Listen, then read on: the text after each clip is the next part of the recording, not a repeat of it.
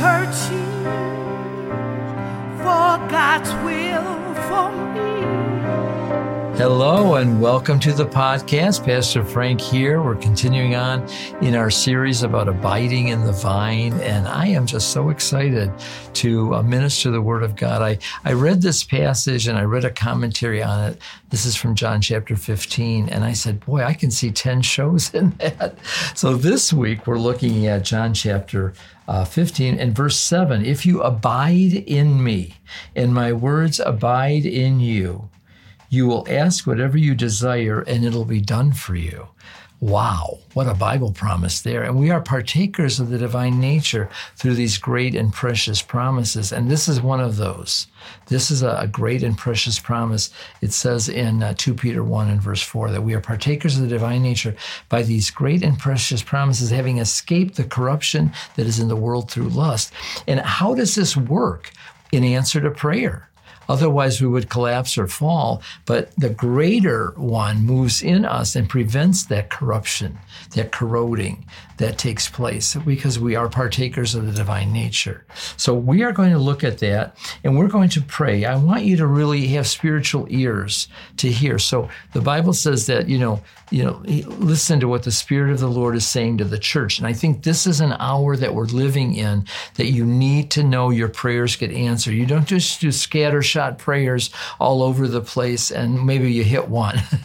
No, you can have confidence that He hears you. And it says, if our heart condemns us, God's greater than our heart. That means once you're saved and born again and filled with the Holy Spirit, maybe you get involved in something you shouldn't, and your heart condemns you. God is greater than that and still wants your prayers answered. But you have to abide in the vine. There is conditions to these prayers. Ask what you will, but it has to do with abiding. And we talked about abiding in the vine as a place of living, of dwelling, uninterrupted living, like a married couple or a family. They live in the same home. They abide together. They live together. And you have to learn to abide in God, and you will have free-flowing answer to prayer. And I'm a testimony to that. I talked about my book last week, and I encourage you to get it at the website, frankjulianministries.com, because it is really a testimony of all the answered prayers that my wife and I have seen and in the ministry at the church where I pastored. And you will be blessed to listen to that and to take note and to take advantage of it. And I did offer last week, and I'm going to offer again today, that my wife and I do pray together now that we're both retired regularly, almost daily. And we have a prayer list, and people have been calling, and I love it. I love being a part of their lives through prayer because we love them, we care for them, and we are really praying. And what we said is that we will write your name down for a week because otherwise it was getting too long. And then if you still need prayer, you need to contact us again. So please take advantage of that, and you can go to frankjulian5@gmail.com. Let us know your prayer requests and know that I'm praying. And anybody on Facebook, if you can go to the LPH group or the Inspirational Living group, I set those up, and I do pray for them daily. I offer that special prayer that if you're part of that group, that God will supernaturally touch you because it's by His anointing. But if I abide in Christ, if I do my part and pray daily and study the Word of God and walk with the Lord and keep a short account with God, I'm expecting this to happen for me. So I'm expecting it to happen for you because God wants to answer your prayers. Let's read that verse again. He said, if you abide or live in me and my words abide and live in you, you will ask what you desire and it'll be done for you. So see, it's that the word lives in you, that the word has found a favorable place to dwell. And you have to hunger and thirst for righteousness' sake for it to be given to you. You've got to want the Word of God.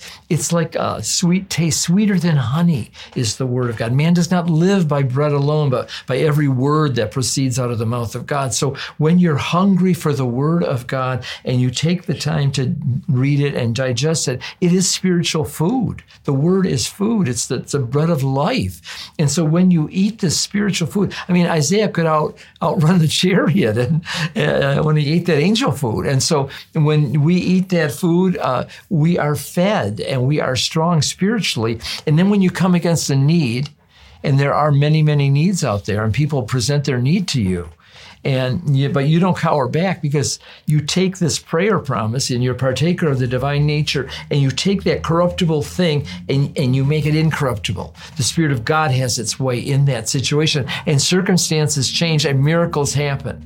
We had this lady call us up, a friend of ours, her neighbor, and they call me Frankie. And Frankie, you got to pray for Julie. They said she's got colon cancer and it's spread to the liver and the brain, and I said, wait. We're going to pray. We're going to believe God. Oh, she's desperate. She's got a colon tumor going in for surgery. And so we prayed. But you know what I love to pray is, Lord, let them change that diagnosis around. We're not going to say that she has all that. We're going to believe God. And I just talked to her this week. I wanted an update before the program. And she was jumping. I could see leaping like that guy in the temple, although we were talking on the phone, I couldn't see anything.